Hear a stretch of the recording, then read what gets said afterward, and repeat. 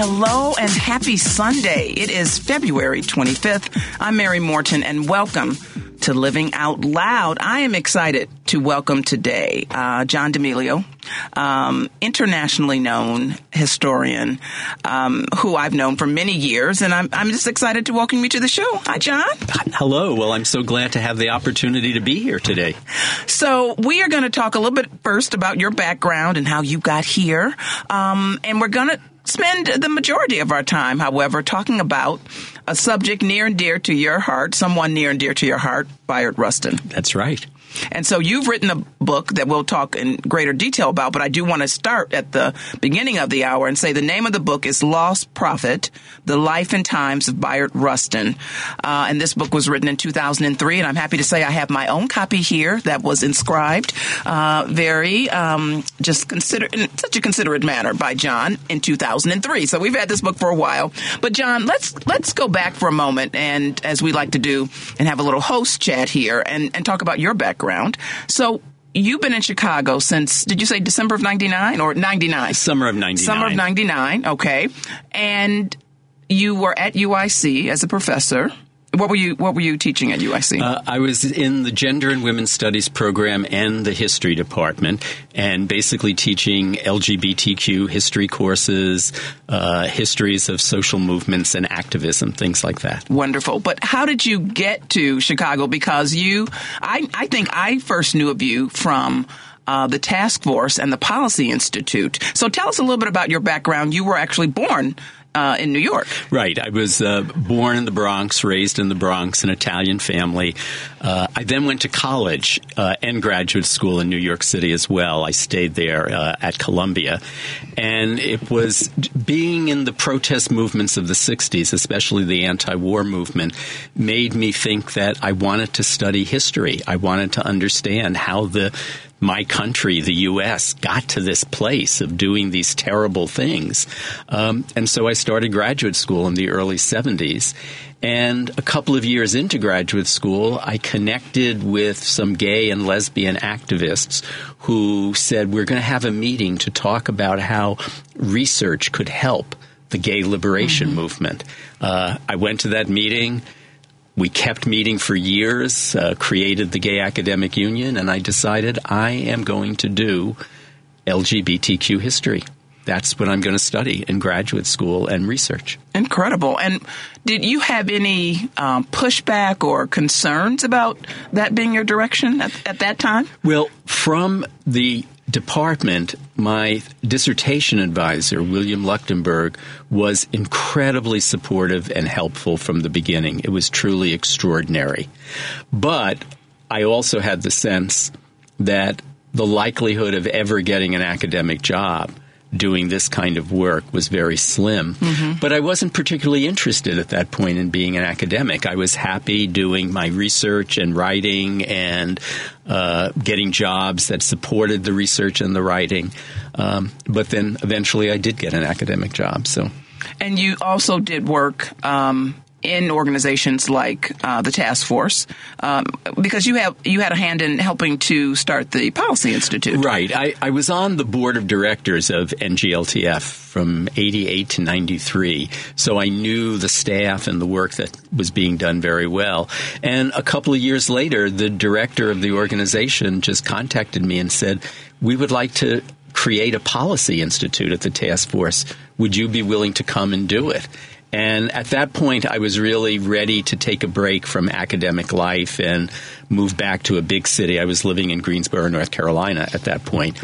And so, yeah, I did it. And I did it for a couple of years, and then I wanted to actually get back to the Bayard Rustin book that I was working on. Oh, okay. You were working on it at that time. So then I think we met at some point during Creating Change, which, for those of you who don't know, is the largest gathering of LGBTQ folks in the world, I believe. And it's an annual conference that I had read about for years in The Advocate. And when I became Mayor Daley's liaison to the LGBTQ community, I thought, oh, now I can go.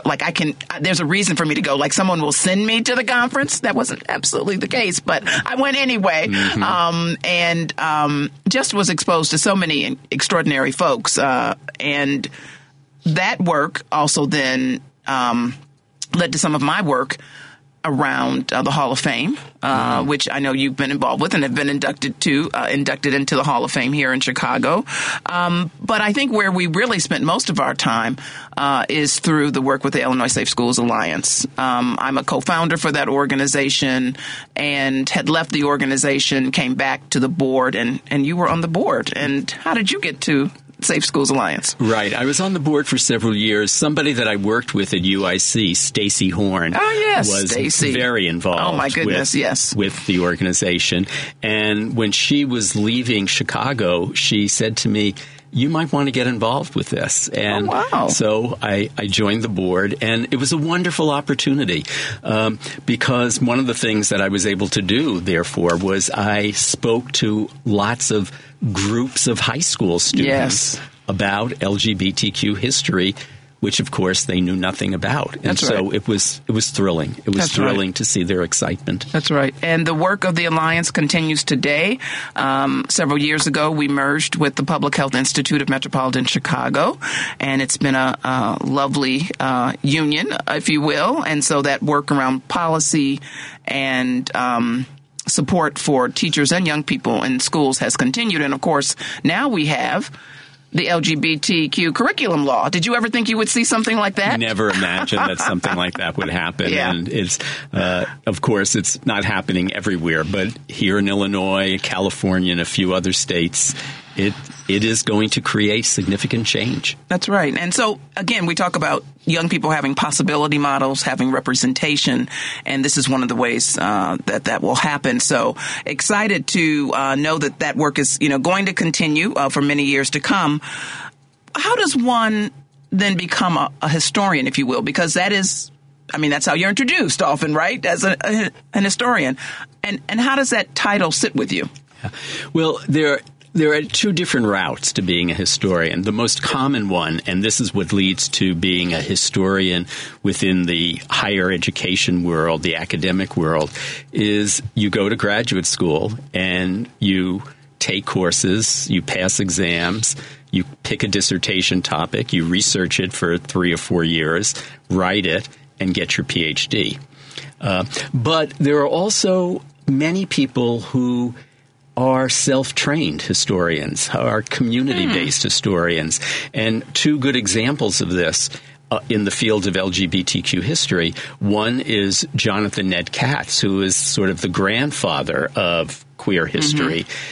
Mm-hmm. Jonathan doesn't even have a graduate degree. He never went to graduate school, but he trained himself to do research and write. And Alan Barabee, who wrote a book called Coming Out Under Fire, which is a history of gay, lesbian, and bisexual people in the military during World War II. Again, no graduate school. He just loved history and self-trained. Now, I'm curious to know if you think folks who haven't been through, and I use air quotes here, the academy, are considered with the same level of importance as someone who has had the academic backing, if you will, and experiences. They're different worlds. The worlds don't intersect that much. So, really? Yeah, there's this more narrow academic world that is, quote, professional historians who speak to each other at conferences. And some of those academic historians write in ways that only other academics will enjoy and accept. But others of us, and I include myself in this group, try to write in a way that will be accessible to anybody who likes to read a book. And so some of us do interact well with the public historians who are not part of the academic world. And so tell us, before we go to break, and we're going to come back, as I said, and talk really all about Bayard Rustin over this next hour, how did you get to the point of saying, I'm going to write this book about Bayard Rustin? Well, I didn't intend to. I wanted to write a book about the 1960s. In the second half of the 80s, I was teaching an undergraduate course on the 60s, and students at that point, who was the Reagan era, things were conservative, they loved reading about ordinary people rising up in protest. And I thought, I want to write a book about the 60s unlike what's out there now that mixes together the different movements. And so initially I picked Bayard because he was a figure who crossed those different lines. He, racial justice, anti-nuclear, international peace, labor unions. And I thought writing about Bayard will allow me to touch all of these different lines of protest. And then at a certain point, Bayard won. And I was so captured by his life that I realized, well, yes, I'll write about the 60s in his life, but I want to write a biography of this extraordinary individual. And how long did it take to write the biography? The research and the writing, plus, I had these other jobs. So it's spread out over a period of 12 years. 12 years. Yes. Okay. Well, I feel encouraged by that because I'm working on a film. It's taken me a while. But you were working on it just little by little, yes. Right? I had some stretches where I could work on it full time, really do the research. Right. But then I had other years where I was teaching, doing the Policy Institute work, and so... Oh, so you were writing it all during that time? That was part of the period, yeah. Okay. And then what was the reception when you were finished and published? And Well, it really got, I have to say, wonderful reviews. It was nominated for the National Book Award in nonfiction, which I thought, oh my God, when I got that phone call, I couldn't believe what I was hearing. So in that respect, it was very well received.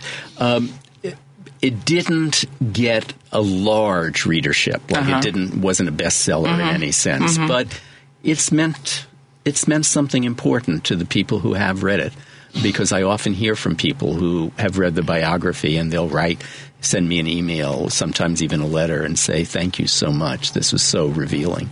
Wonderful. Well, we're going to continue talking about the life and times of Bayard Rustin. We're going to talk a little bit about the new film, Rustin.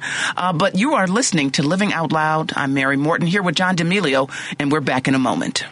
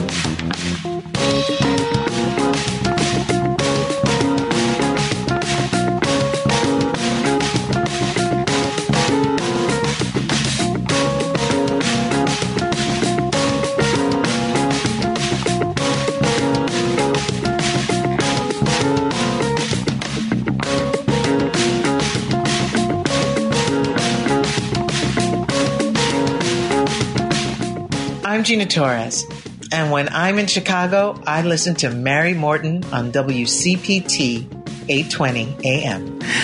I love Gina Torres. Thank you very much. Gina will be back on television for sure in the fall on 9/11 Lone Star.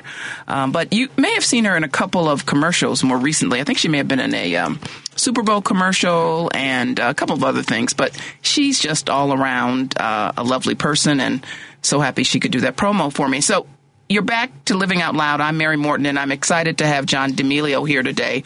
And we are going to really get into a little more about Bayard Rustin. And let's start by talking about the film Rustin, where Colman Domingo has received an Oscar nomination, which is wonderful. Tell me what you thought about the film. I loved it.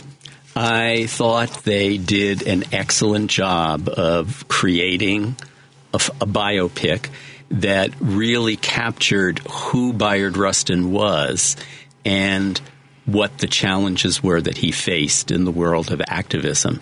They, instead of trying to do his entire life, which would have been impossible, they focused on this critical moment in history, which audience members would be familiar with, the 1963 March on Washington, Dr. King's I Have a Dream speech, but focused on Bayard, who was the key organizer of that march. And that's what I think continues to surprise people today. I remember when I learned that, and I was certainly, an adult by many, many years, and it may have been, as a result of your book, that people had no understanding, had no knowledge, didn't even know the name Bayard Rustin.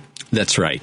And there are a variety of reasons for that. I mean, one is an okay reason, is that as a Quaker, part of Quaker philosophy is you get the work done, you don't push yourself forward. But also working in the international peace movement and the black freedom struggle in the 40s, 50s, and 60s as a gay man who refused to deny that he was a gay man, he kept himself in the background rather than put himself forward. But his skills were such that A. Philip Randolph, who was the key leader pushing for a march on Washington, knew that Bayard would organize it better than any other person on the planet. And yet had to really sell. Do I recall correctly that they not only had to sell everyone else on that idea, but also Bayard as well? No, they didn't have to sell Bayard. Okay, so he wanted to do it. Yeah, Bayard and Randolph together were talking about the March on Washington. Okay. It was the idea came from the two of them together, but in terms of pushing it to the larger civil rights movement, that required Randolph doing that rather than Bayard.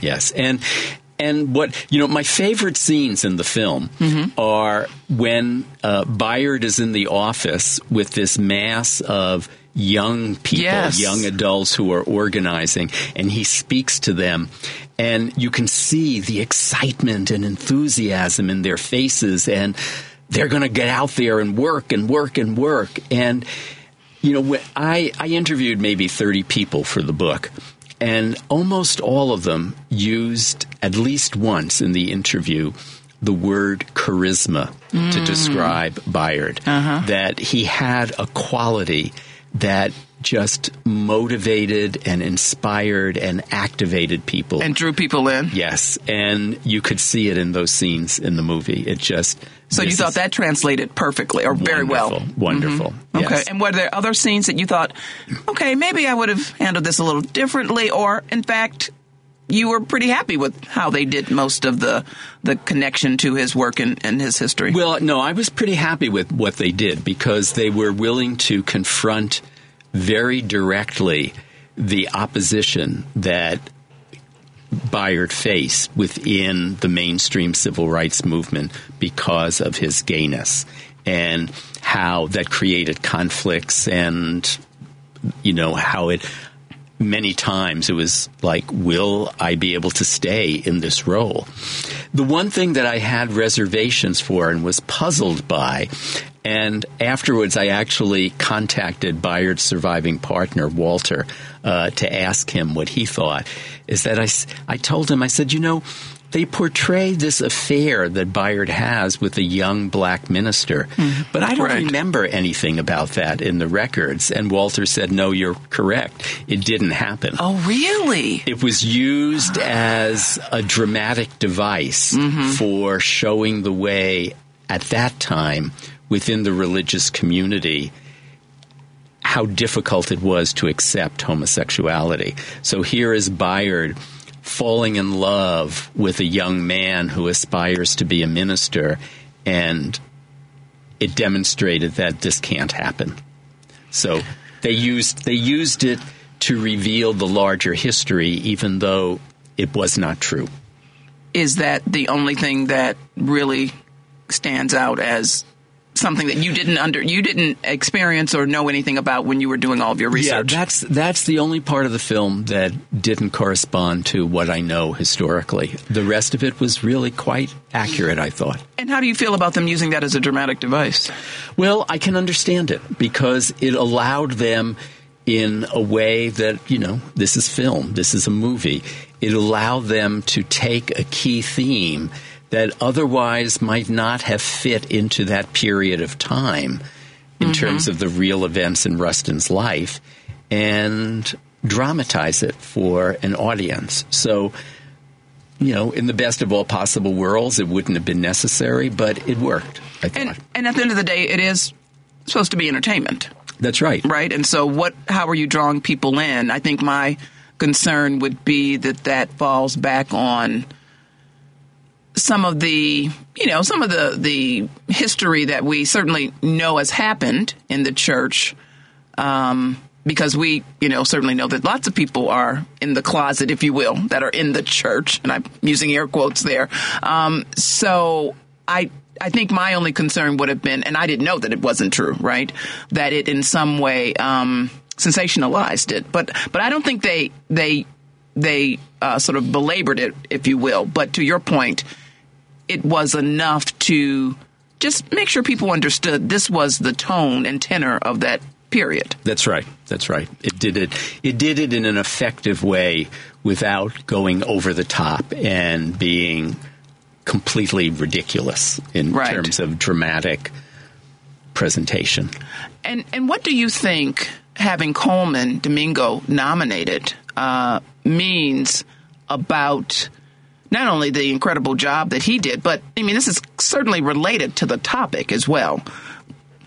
Oh, well, I think, first of all, his performance, for anybody who hasn't seen the film, the performance in itself is a reason to see the film independently of the content. He's so incredible. Absolutely. He just captures the complexity of the personality and the events and gives you a sense of the fullness of Rustin as a human being and an activist.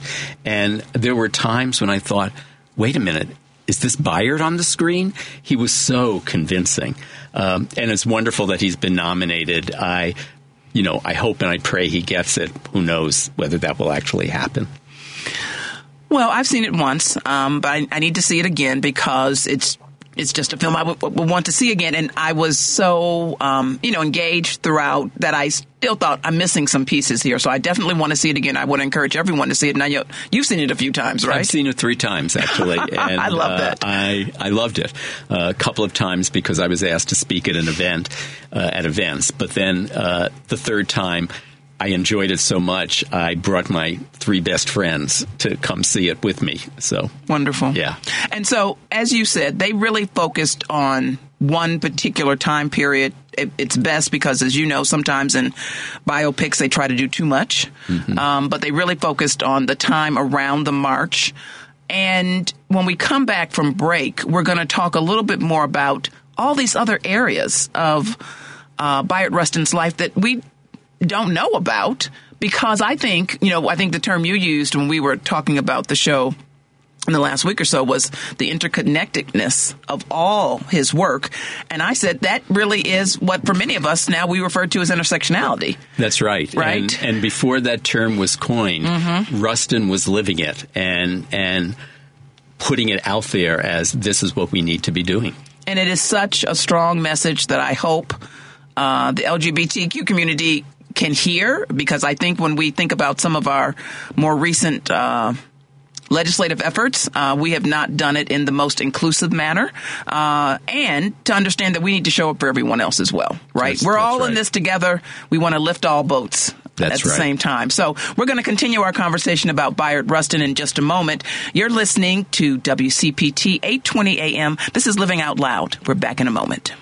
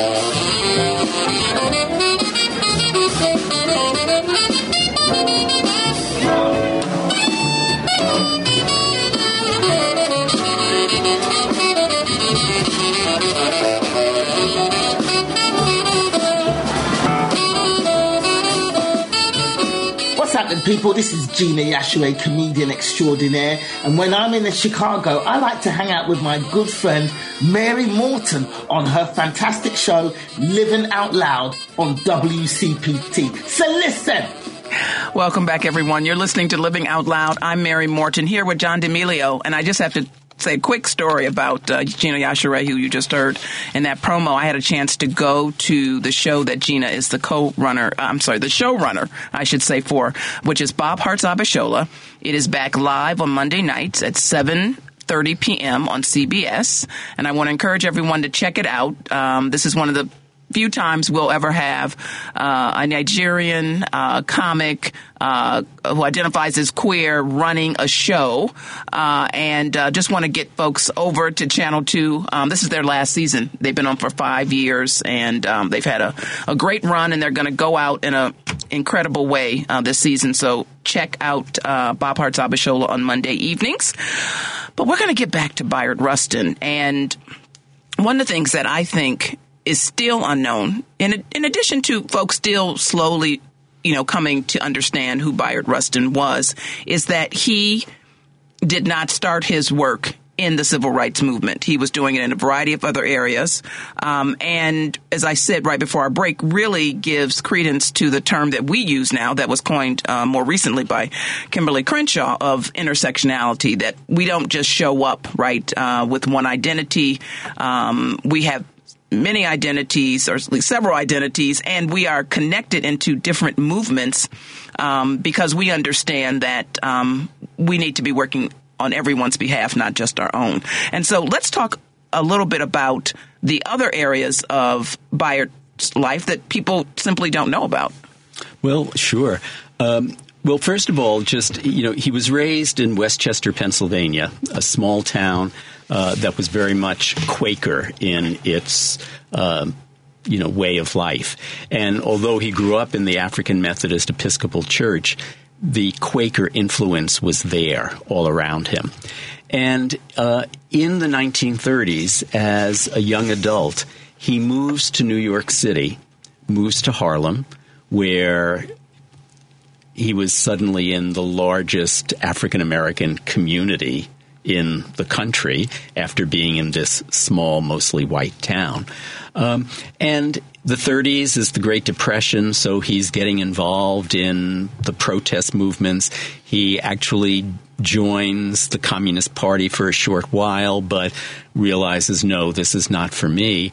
And at the end of the 30s, he learns about Mahatma Gandhi and the work that Gandhi was doing in India against the British Empire to bring freedom and independence back to India, and through nonviolent direct action, peaceful protests that bring people together rather than polarize further.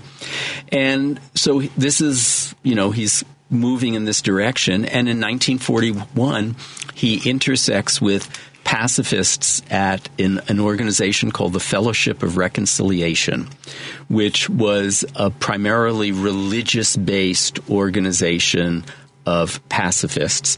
He's hired as full-time staff, so now would he be? He would be 29 years old at that point. He was earning a simple living as a full-time activist. But this is also 1941. War has broken out in Europe and in Asia, and at the end of the war, at the end of the year of 1941, the United States enters World War II. So how does one be a pacifist in the middle of a conflict like this, which, if any war in U.S. history is considered the good war, it's World War II. And he goes to jail. Okay. I didn't realize that at that time he went to jail. Yes. Okay. He refuses to cooperate with the military. He could have taken alternative community service, but he takes a firm position of non-cooperation and spends 2.5 years in a federal prison, along with many other peace activists.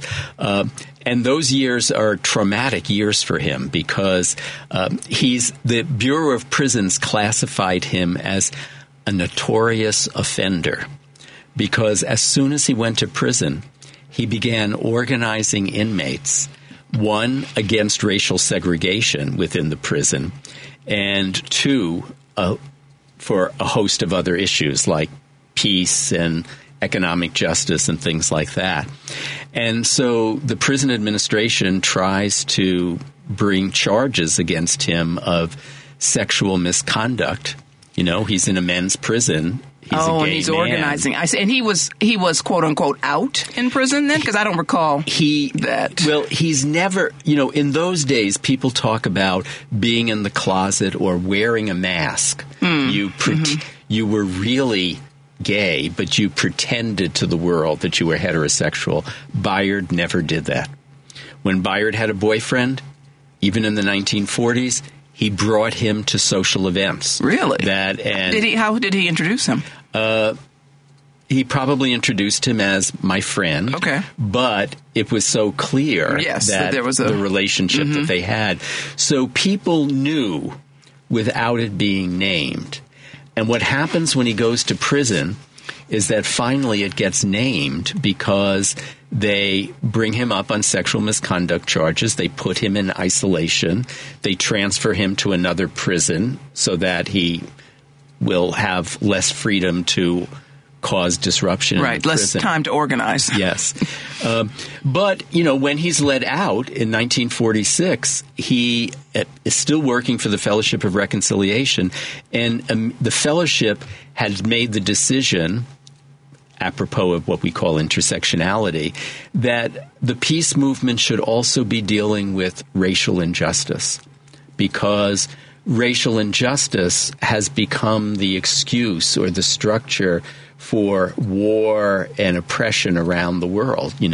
European imperialism in Africa, for instance.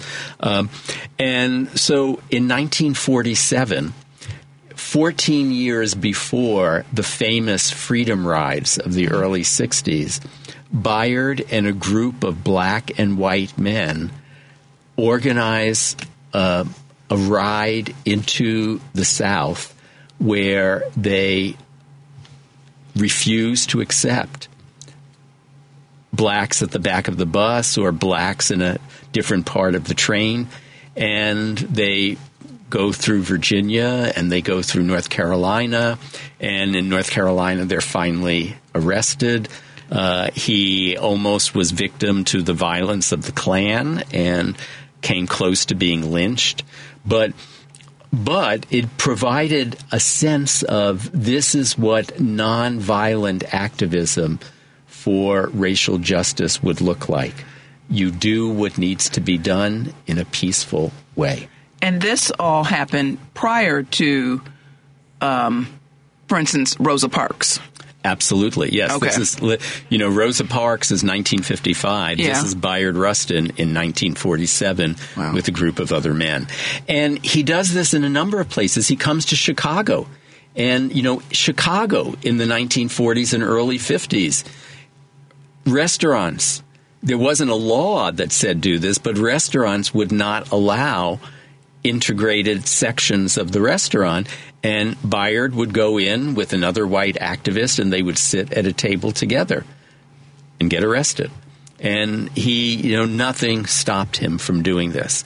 And meanwhile, while he's doing this, he's also organizing against the spread of nuclear weapons and the testing of nuclear weapons. In the 1940s and 1950s, nations like France and the U.S. and Britain were testing nuclear weapons in the atmosphere. And France was doing it in Africa, in the middle of their African colonies. And Bayard organized an international protest against that. So he had all of these various interests and understood, again, why it was important to be present, to be visible, and at the same time was living his life as an out, as much as he could be, right, black, gay man.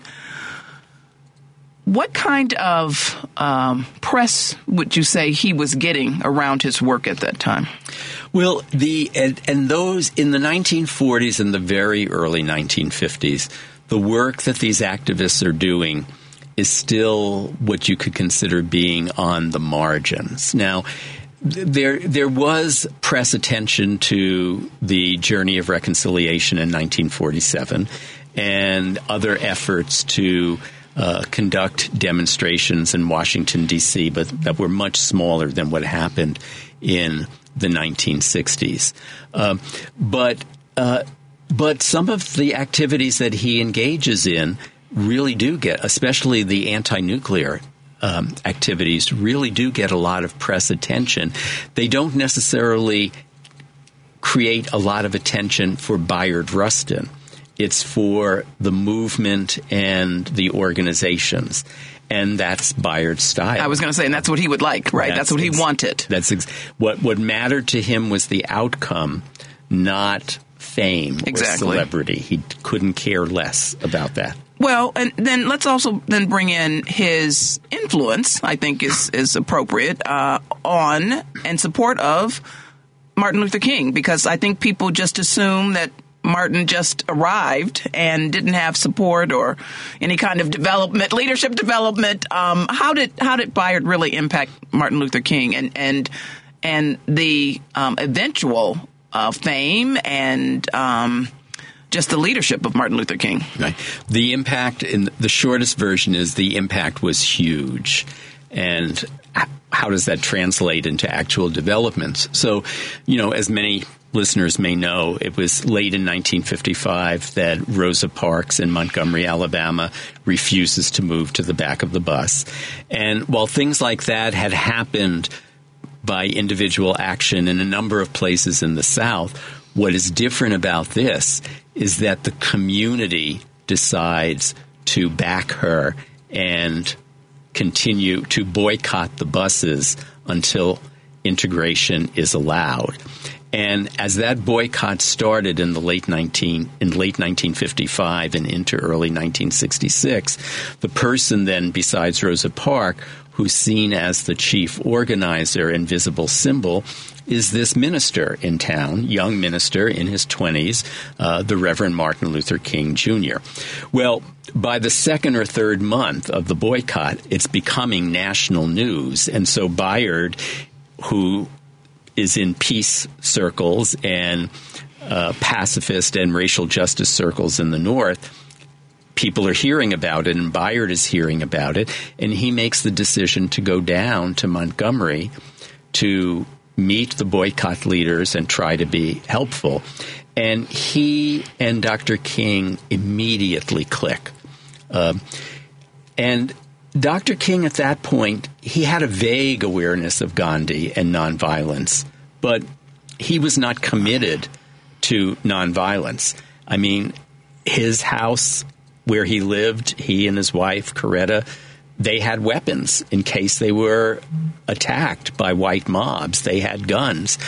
Bayard basically tutored Dr. King in the full principles of Gandhian nonviolent active resistance.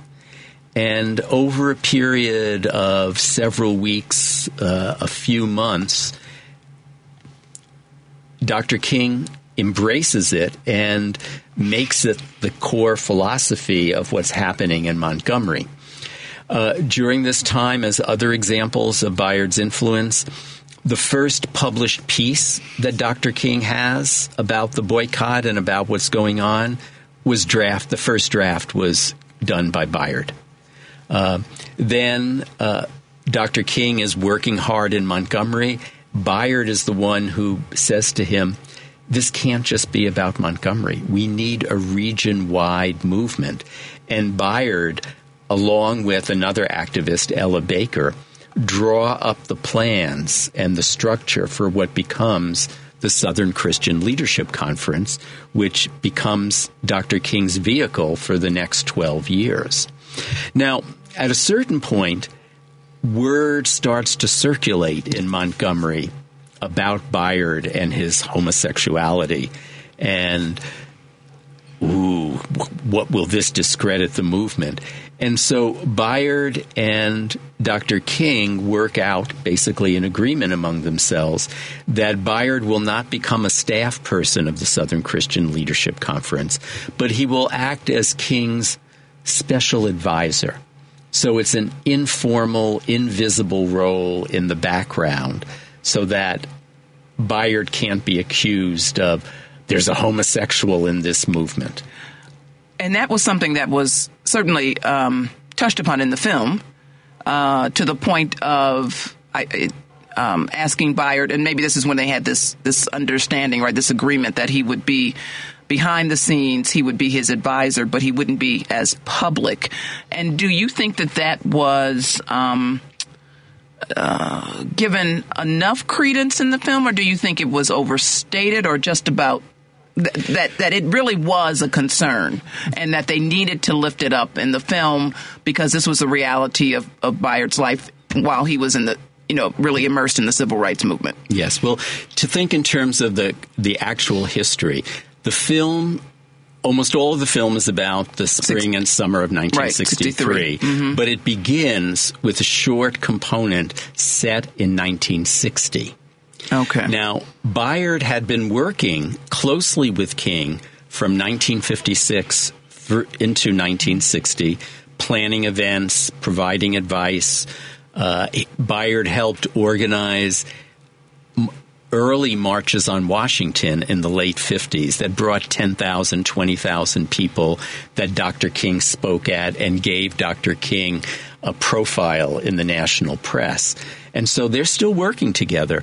But what happens in 1960, and this is where the film starts, is that Bayard and A. Philip Randolph together decide, enough is happening now in the South, that with the presidential election of 1960, we should organize major demonstrations outside the Republican and the Democratic National Convention during the summer. And so they begin spreading the word and trying to do that in the first part of 1960. And what happens is that the NAACP and the Reverend Adam Clayton Powell, who is a black leader based in Harlem who's in Congress, see it as an invasion of their territory. They're the ones who work inside the system. Those people are the protesters on the outside. Stay away from our conventions. And I would just say, not understanding that we need all of that, right? Exactly. We need folks on the inside. We need folks on the outside to push toward the middle. And I would like to think that we've become a little bit more sophisticated than that. And that the outsiders and the insiders need to be in dialogue with each other. That's exactly right. But it was that created the break with Dr. King, because basically Roy Wilkins of the NAACP and Adam Clayton Powell made it clear to Dr. King that if he endorsed this and kept working with Bayard, they would release the rumor that Dr. King and Bayard were having a sexual affair. And Bayard hoped that Dr. King would simply, that's ridiculous, I will not say no to Bayard. But it scared Dr. King. Right. And you'll see this in the biography. The break with Dr. King in 1960, which lasted until the March on Washington organizing, represented the hardest in Bayard's life, the hardest period in Bayard's life, because those were the years when the civil rights movement in the South was exploding. And suddenly Bayard was marginalized from that and was completely involved with anti-nuclear peace movement activity. So he moved a little bit away from that work, but he continued doing work, which I think is really important. He just didn't say, I'm done with it. I can't do work in that area now, but I'm going to go on to work. Yes, he continued. He was doing full-time work. And the early 60s were a very important period in terms of the movement against atmospheric nuclear testing. The pressure that protesters... Bayard organized protests like in 4 continents around nuclear weapons testing. And in 1963, an international agreement is reached to ban the atmospheric testing of nuclear weapons. And, Bayard wasn't given credit for it because he was not a negotiator with governments. Right. But his work helped make that possible. Well, we're going to keep talking. We're not actually going to even take a break because I want to make sure that we cover a few other points before we close for today, because it goes so fast, John, and this is such incredible information and history that, honestly, as you know, many folks still don't know. That's right. And so as you continue, thinking about his life after the march, I'm curious to talk a little bit about what happened after the march, after it was clearly very successful. How was he then treated? Well, a couple of things I would say. The first thing that I'll say is that after the conflicts around organizing the March on Washington, Bayard's sexuality was never used against him again in the movements. It was like, it's been taken care of. We know that he's gay and he is still an organizer. So he never faced that again. But he still faced conflicts over, this insider-outsider perspective that you mentioned earlier. One of the things that Bayard realized after the March on Washington, and the March on Washington puts him on the cover of Time magazine. I don't think I recall that at all. Yes, really? He and A. Philip Randolph. Wow. And, major news coverage. So he has a visibility that he's never had before. Let me just ask you, has that been covered? Have we heard about that beyond, when it actually happened, for the people who actually didn't see it happen? Is that something that's been raised? I don't think so. I don't think so. It's part of who knows about this man other than that he was the organizer of the March on Washington. Okay. But a few months later, he was chosen to organize a boycott of the New York City public schools around racial segregation issues. And that was even larger than the March on Washington. It's like it involved 500,000 people in New York City. So he has a new stature. And what it leads him to do, in 1965, early 65, he publishes an article which is probably the most widely read piece that he ever wrote. And it's called From Protest to Politics. And while he's speaking to all sorts of activists, he's especially addressing people in the Black freedom struggle. And he's basically saying, protest has been very valuable. I've done this for 2 decades. But as long as we remain protesters on the outside, we are dependent on other people making the decisions that affect our lives. And so in this, he's saying, we need to move from protest to politics, not abandon protest, but also deeply engage with the electoral system and with the institutions of government so that we become the people who decide what this society looks like. And 2 things happen because of that.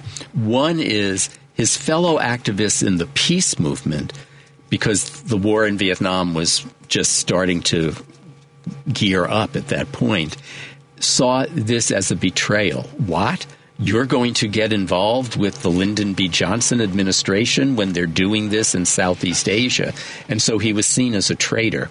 But also, at the same time, A. Philip Randolph negotiates with labor union leaders in the AFL-CIO to create funding for a new organization, the A. Philip Randolph Institute, that Bayard becomes the director of, and that becomes his base for activism for the rest of his life.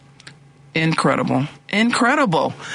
There's so much more here, and there's so much more that you can find in this book, Lost Prophet, The Life and Times of Bayard Rustin, that so much more that we won't be able to talk about today. But I also want to let folks know, in addition to the book being available, it is also available on Audible. That's right. Which is lovely, because I am an Audible user, if you will, on a regular basis. And so if you want to check out more, because there's so much more than we certainly can talk about in an hour here about Bayard Rustin. What's one thing that you would leave folks with when you think about the life of Bayard Rustin? In my mind, he is the most important social justice activist in the United States of the mid-20th century. More of the change that happened can be traced to him, I think, and his influence, spheres of influence, the people that he affected and trained, than is true for any other person, even though there are these other figures that, have so much more fame. But Bayard was a critical person for creating the world that we have. He did the work. He did the work, and we are still feeling the impact of it now. I want to also just take a moment and make sure we mention all the good work you did at Gerber Hart. You were on the library board for a while and also were board chair. Just say a little bit about Gerber Hart so people know about the importance of, again, maintaining and preserving our history. Okay. Well, the Gerber Hart Library and Archives is a Chicago-based organization. It's located currently in Rogers Park, 6500 North Clark Street. It has a history going back to the early 1980s, and it has two things that it offers. One, it has a huge circulating library of LGBTQ books that anybody can come to and check out these books for free. It's amazing to just walk down the aisles and see all these books. But also for 40 years, it's been collecting the records of Chicago LGBTQ history.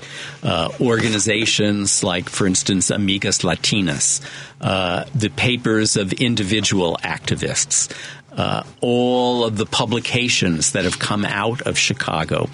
And it's an incredible location for doing research on Chicago LGBT history going back probably as early as the 1950s. They have significant collections. So visit it. Check they it out. do exhibits.